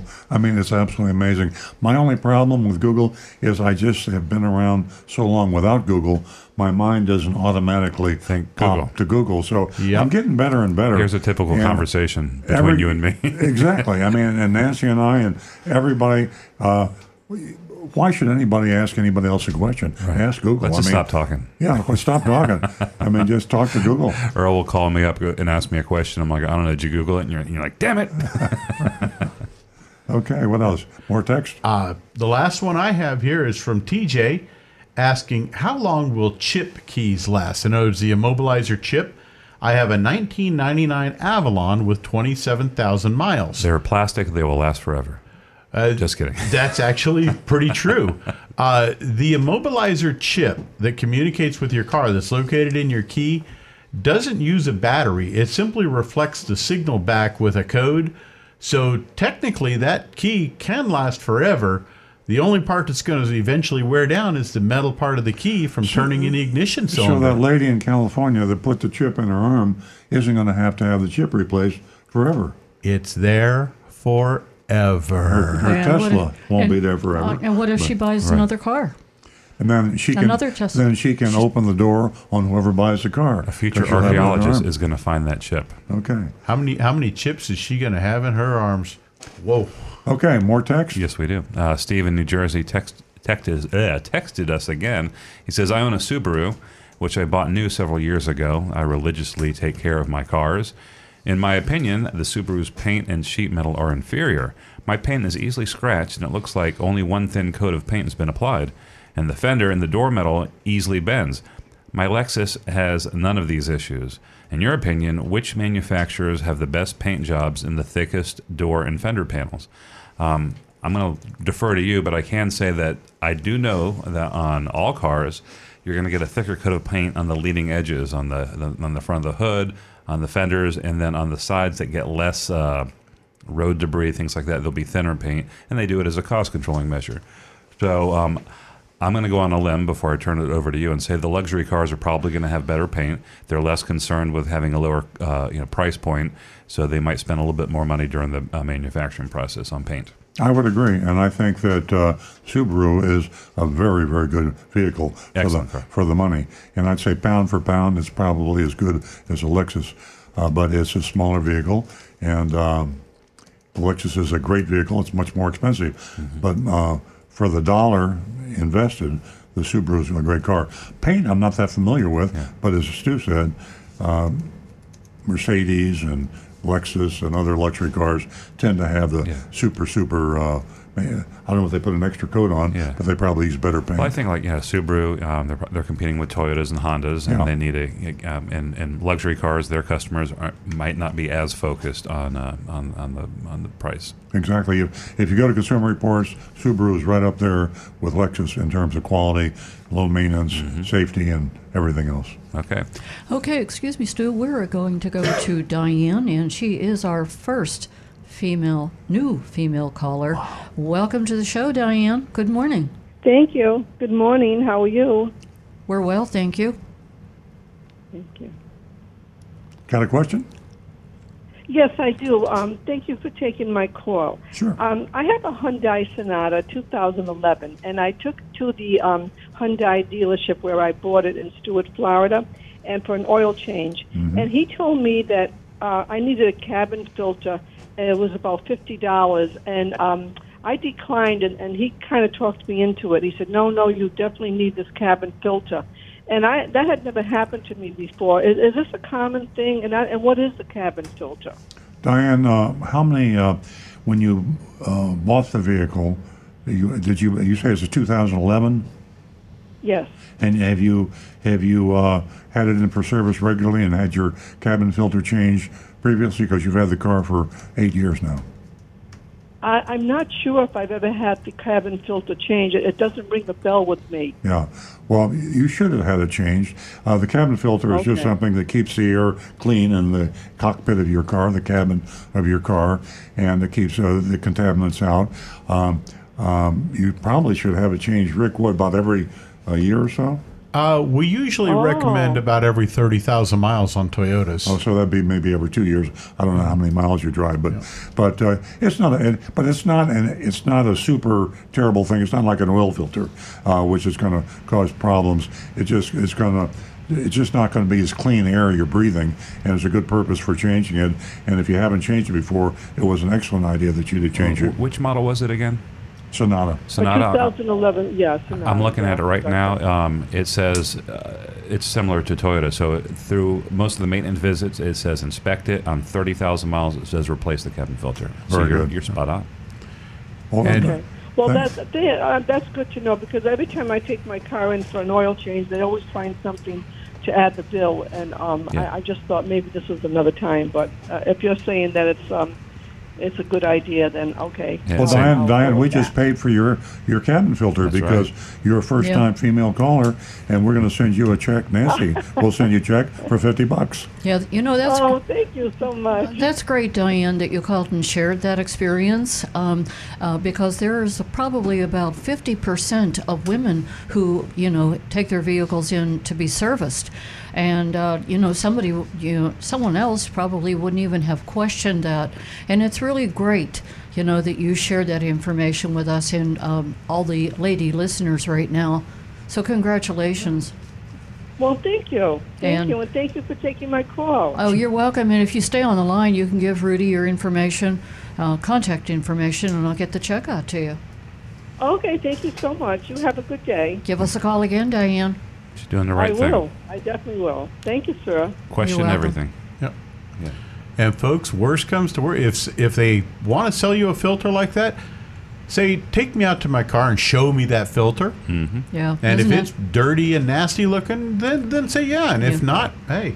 Yeah. But don't ask them to bring it to you, because they'll bring you an old dirty one that they've had sitting on a shelf for the past 2 years, showing it to everybody. Oh, that's a great point. Ask them to show you the filter in your car. Yeah. They might. Somebody give me the filter. That really is a great point on a serious note. We're getting near the mystery shopping report. Are we clean on text? No, I got two more. Okay. I'll handle this one. So when can I get a Supra that's not $10,000 to $20,000 over sticker price? Wait. That's all I can say is just wait. It's going to cool off next year, maybe a few months. Next thing you know, they're going to be trying to give these things away. And let me add that our used car person at our dealership sent me a photo snapshot of the Manheim auction, where 2020 new Supras are going through wholesale, dealers selling them to other dealers. And the spread on these cars over MSRP was about $20,000. They were selling for as much as $20,000 and more over MSRP. So the dealers are actually buying and selling these cars. You can imagine if they buy a car at the auction for $20,000 over MSRP, how much are they going to sell it to you for? So as Stu said, this will cool off. 2 years from now, you're going to have a huge depreciation if they socked it to you on $20,000 over MSRP. I can tell you there's a dealer in Baltimore, Maryland that's selling it just for MSRP, because they tried to sell it for $100,000 over, and then they got in trouble, so they reduced the price by $100,000. So we know that dealer. Yeah. Okay. The last one is from our other YouTube channel, and it says it's from MAV. Says, "Hi team. A few months ago, I purchased a used car from Hertz, and I just realized that the bumper cover was repainted. The paint job is horrible and it's peeling, but doesn't have any structure damage. I suspect they did the paint job themselves to cover up minor damage. The question is, do car dealers perform their own horrible paint jobs to pull a fast one on their customers? And do I have a case against Hertz?" And the answer to that is Yes, they do.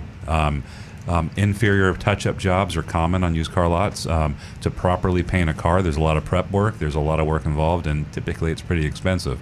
Dealers on the used car lots will actually have vendors come out, and right there on the lot with it's not really spray paint, but it's an air gun, and they'll do touch-up on bumpers and doors and things like that, and it will wear off in a few months to a couple of years. Yeah, they do it as cheaply as possible, and they don't even use their own body shops if they're dealers. Many times they use outside vendors because their own body shops do quality work and they charge too much money. That's right. And that catches us up with all our messages on text, and I've actually got one more last one if we can squeeze it in. Okay. Max is asking, when is the best time to do a trade-in? After how many miles or years does the value go down on your car so much that it's not a good idea to trade? In other words, what is the optimum age of a car that you would want to use as a trade-in? The optimum age on a car is as long as you can drive it. The more mileage you can get out of a car, and the more time you can use it and be happy and safe with the car, you're economizing. The sooner you trade a car in, the more depreciation you're going to experience versus the usage you have out of the car. Typically, 4 or 5 years is about an average cycle. If you trade sooner than that, you're paying more depreciation. But buy a good car, maintain it according to factory recommended schedules. If you take care of the car and get a lot of use out of it, keep it for 10 years, 20 years, as long as you can. The only caveat there is there are a lot of safety factors and features that are relatively new over the past 5 years that you will not be able to enjoy with an older car. Right. You're absolutely correct. The longer you drive it over time, the less your per year, per month cost to own that vehicle was. But if you got to get out of your car and you want to trade it, take a look at when the next model redesign is going to come out, because that will dramatically lower the value. So if you're ready to get out of your car, you might want to do it before the brand new one comes out. But if you got a 20-year-old car, it doesn't make a difference. Doesn't matter. Okay, how are we doing on text? We're caught up here on YouTube. Okay, I'm going to read. Let me mention real quick, and then we'll get to the mystery shopping report, about an article that came out in the USA today. No, it was on Monday, August the 12th, and that's about ownership and purchasing new or used. And gosh, it has so much information on not only the cost of purchasing your vehicle, but maintaining it and what the advantage is in purchasing used. Because when you drive your new car off the lot, it depreciates 20%. That is amazing. So go to Consumer Report. You can get the rest of the information on that article. Okay, recovering car dealer. Mystery shopping report time. Mystery Shop of Florida Fine Cars. Before I get into the report, I want to say something about our shop before on CarMax. We took CarMax off the recommended list, right, Stu? That's correct. Let's put them back on. Okay. I think I got emotional, and we all got emotional when CarMax, I had a salesperson at CarMax that was deliberately misrepresenting a sale of a car that had a Takata airbag recall without a fix available. And we all got so mad at CarMax, we took them off. As I speak what I just spoke, I'm starting to get mad again about it, and I'm saying I'm glad I took them off. But I had a call the other day from a customer that was not a customer, from a listener that was going to buy a used car and wanted to know where she should buy a used car and what's the best place. And I found myself saying CarMax. And it is a good place because it's one price. They have their lowest price on the vehicle. Their dealer fees are relatively low. They have honest. Their advertising is not deceptive. There's not bait and switch involved. There's so many good things about CarMax. It's a good place to buy a used car. I just hate it that they're allowing their salespeople to misrepresent dangerous recalls. So with that said, we will jump into our mystery shopping report, which is about dangerous recalls. And it is for Florida Fine Cars in West Palm Beach. They're a high-volume, independent used car dealership that opened its doors in Hollywood, Florida, back in 1993. The West Palm Beach location on Military Trail began operating just a few years ago in the late 2015. Florida Fine Cars offers a similar business model to off lease only, selling inexpensive used cars purchased on the cheap at auto auctions. They buy everything that goes across the block. Many of their vehicles have accidents or other issues which lower their value. Florida Fine Cars passes along the savings to the customer. So, in that sense, it's not a bad thing. No. A quick look at their online inventory revealed typical issues, accidents, branded titles, etc. What's a branded title? If a car has been a police car, if the car has been totaled. Buyback, lemon law. Lemon law. Cars that have something in their history that you must know, the government feels you must know when you buy the car, they put it on the title. It's called a brand. You should look at the title of any car you buy. And that's on the Carfax report, too. It's on the Carfax report. The very first one we looked at in their inventory had a branded title, a lemon law buyback. Yeah. Off lease only is very clear about how they're able to offer late model used cars at super low prices. In our previous mystery shops of Florida Fine Cars, we did not feel they were upfront about it. This will actually be our third investigation of Florida Fine Cars. The last time back in July 2017, they failed our Takata test on an unfixable airbag recall in a 2014 Ford Mustang. Now, when we say they failed it, they didn't reveal that fact. Can you imagine buying a car with a dangerous recall that can't be fixed? Yeah.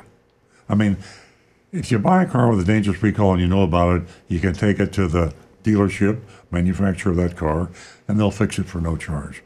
Not a big deal. Well, it is somewhat of a deal because the seller should have done it for you, but you have the right to do that. The only danger you have is driving it from where you bought it to the manufacturer, that dealer that sold the car, have it fixed. But selling you a car that's unfixable, that's unconscionable, it should be illegal. And that's what happened with Florida Fine Cars last time we went there. It also happened with CarMax. A lot of car dealers are doing it, folks. It's very scary. This time around, we quickly found a 2016 Mercedes E400 with a no-fix Takata airbag recall. The inflator to fix this car is not available. We sent Agent Thunder in to check it out. I'll speak in the first person like I'm Agent Thunder. After verifying the Mercedes was available, I drove down to Florida Fine Cars to begin my mission. It's a pretty big place with almost 500 cars on the lot for sale. That's a lot of cars. Mm-hmm. It's a lot of used cars. Great selection. They have a huge modern showroom. You don't see that very much with used car dealerships. It looks more like a franchise new car dealer, so in a new car showroom, than an independent used car lot. Very impressive. I was greeted immediately by Lewis. Lewis asked me what brought me in, and I told him I'd seen a 2016 E400 Mercedes online for $24,999. That's a very good price for a Mercedes, right? I said if I liked it, I'd buy it today. Lewis asked me if I'd been shopping around anywhere else and how I decided to try Florida Fine Cars. I said I'd just come from off-lease only, and they had the same model, but it was about $600 more. Did we really do that? Yeah, and also just a correction on that. That was a typo. It was $25,999. $25,999. Okay. Okay. So, and we actually checked off lease, and theirs was $800 more. Interesting. They have a lot of Mercedes. Rick? Incidentally, their location actually used to be the old Saturn dealership on Military Trail. That's why they have such a cool, nice looking show. That's why they got such a big building, and I'm sure they just cleaned it up and really decorated inside and made it nice. Yeah. We went outside and searched for the car. I gave him the stock number, but he seemed to have trouble locating it anyway. Eventually, we found it. Lewis asked me to wait until he could get the keys. He wasn't gone for long. We went for a test drive. Never asked me for my driver's license. Little thing. Glitch. That's a no-no for car dealers. You can get in trouble doing that. On the ride, Lewis told me about the Florida Fine Cars process. He called the place FFC. He said it was a one-price, no haggle, no hassle dealership. He stressed that their prices were non-negotiable, but they were the lowest available. That's very good. This is the trend It's a very slow trend, but it will happen eventually. And most car dealers still the old-fashioned horse trading haggle hassle. We drove back to the lot, talked about the car, walked around as Lewis pointed out the styling and wheels. I opened the truck and the hood, giving us a real good look over of everything. Lewis asked if I really wanted to buy it today. I said, absolutely I did.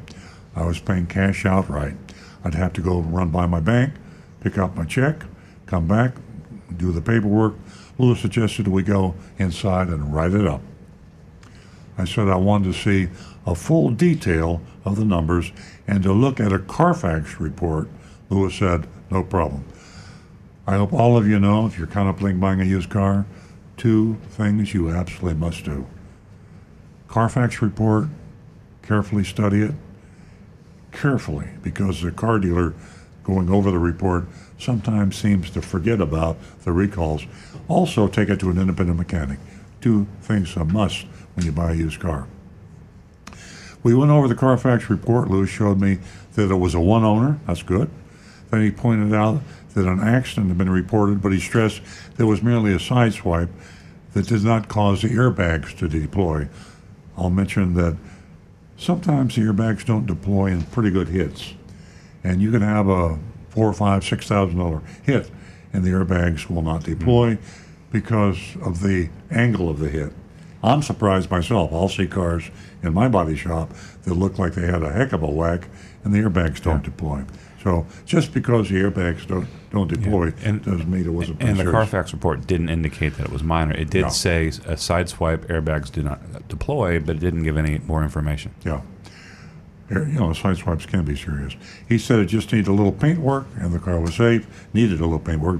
He tried to move on to the sales figures, but I brought his attention back to the Carfax report. I asked him if the only issue was a minor accident. Lewis replied, yes, sir. Now, we know that there's a Takata airbag because we checked it out. Mm-hmm. But Lewis, the salesperson at Florida Fine Cars, said that the only issue was the accident. Then I pointed to the recall and asked what the deal was with that. Lewis said he missed it. Kind of hard. We have a copy of the Carfax report. And it's pretty clear. Pretty clear. In fact, it's even in red print when it's talking about the airbag recall and the fact that it's just not a pleasant thing to talk about. It's not a pleasant thing to talk about. He picked up the report to study it closer, then showed me an 800 number and said that I just needed to call it to make arrangements to have the number repaired. And I said, okay, seems easy enough. But what I knew, because I'd seen the Carfax report and I read it, it had a Takata airbag recall and there was no fix available. You can call that number all you want. I just want to quote what it says here. It says, click here or call 1-800 to locate an authorized Mercedes-Benz dealer near you to obtain more information about this recall. It doesn't say a word about having it fixed. It says to get more information. There you go. Okay, Lewis returned to the buyer's order. The price on the online price, added to the online price of $25,499, he added $899 for dealer prep and $597 for electronic filing fee. Yeah, that's big for a used car dealer. That's a big one, yeah. I've only seen one bigger. That's Al Hendrickson with $999, I think. Yeah, down in Coconut Creek. Coconut Creek. So if you add the $899 to the $597, you have $1,496 in hidden fees. I say hidden because it was not in the online price. That's the advertised price. Florida law says that you must include the dealer fee in the advertised price. So Florida Fine Cars broke the law. I told them everything looked good because this is what I know. I haven't really exposed him. I said everything looked fine and I'll be back with a bank check after I run by my bank. Here we are, folks. We're at voting time, and this is a huge failure. It's a failure that CarMax made before, Off-Lease Only has made. These are large used car dealers. Florida Fine Cars is pretty large, not as big as Off-Lease or Carfax or CarMax. So how do we vote? The moral issue here is scary. Here we are talking about a car dealership like CarMax, like Off Lease, that has salespeople telling customers that there is no issue with the dangerous recall to cut airbags typically. And they're saying that if they notice, and they usually don't mention it, but when our mystery shopper mentions the recall, they say, well, you can get it fixed, but you can't get it fixed because there's no fix available. Just a few minutes excuse me, Siri is talking to me. Hi, Siri. Siri is weighing with the grade. Siri says, I give them an F. Yes. So Sorry, I didn't quite catch that. Am I really activating every Siri unit in the studio? We apologize. At any rate, we have to give this a grade. Text 8, you could call 772, what's my text number? 772-497-6530 for a vote. We got them coming in. And I truly, I just reversed myself on CarMax and said we're going to approve them, but CarMax last week lied to our shopper and said that they could buy the car with a recalled to cut airbag and get it fixed. But if we take CarMax off the recommended list, where are you going to go to buy a used car? Easy Pay Cars in Stuart. They pass. Or Easy Own. So here we are with that moral dilemma. That's the word for it, a moral dilemma.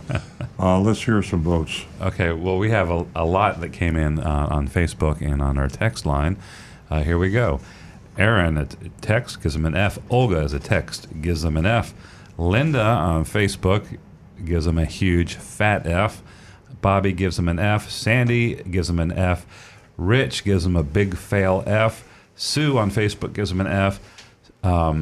Ollie, the cat, gives them an F. And Steve gives them an F. So that's it. That's the opinion from our listeners. Wow. I'm concurring. How about you, Ricky? Any votes? I've got Kit Kat with an F, Ernesto with an F, Mark with an F, and I agree. Fail. Overwhelming. We have a better grade here. This is on YouTube. Mark in St. Louis gives them a D- with the Earl Stewart curve, and Angel gives them an F. M Avenue gives them an F-. So, wow, yeah, this is a lot of votes. And thank you very much for all those votes. And Rick's already given his personal vote. Nancy, what do you say? Well, Lewis. I just, I don't know what to say. Then again, maybe I do. Lewis, www.itaintgonnahappen.com. Stu? I'm giving them an F. Also, Dusty just chimed in on the text line, gives them an F. So I'm going with the going with the popular opinion. How much time do we have? A couple minutes. 4 minutes. Yeah. Here, let me say something. I was talking to Rick earlier before the show started. When you pay people on commission, you are really baiting the tiger there. And I think that a lot of restructuring needs to take place. You know, the regulators aren't going to help us. The legislators aren't going to help us. And we have car dealers out there paying their salespeople on commission, 25% of the profit.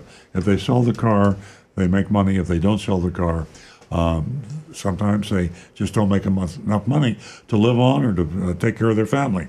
So I think there's a huge blame on the owners of these companies and the management of these companies by the way they incentivize the people that are selling these cars. That doesn't make it right for Lewis to lie to the mystery shopper, but I think it's a shared guilt, don't you? Don't you think that the dealers and the managers share the guilt with the salespeople because of the way they're paying their people? Absolutely. I say that to all the dealers listening, and to the everybody out there. Rick and I were talking about mechanics and technicians. They get paid on commission too.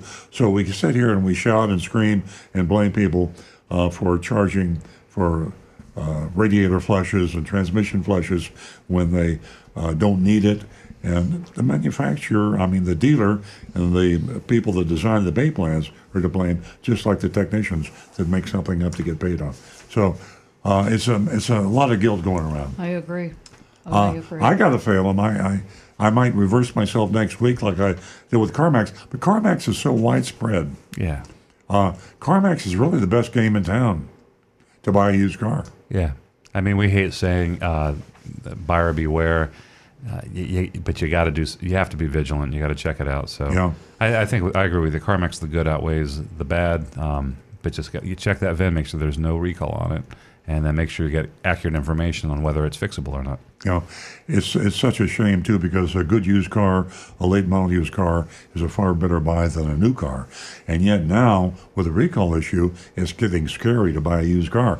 New car dealers cannot sell by law a car with a recall, but used car dealers can. It's absolutely stupid that that's the case, because most of the cars with recalls are used cars. Absolutely. And they're being sold like they're going out of style. So. Yeah. That's the way it is, and that's your mystery shopping report from Florida Fine Cars. And ladies and gentlemen, I want to thank all of you. We all do here at Earl Stewart on Cars. Thank you for tuning in. You are an important part of the show. And to Jonathan and Rudy, thank you so much for all your help. Everyone have a wonderful and safe weekend. We'll be right back here next Saturday.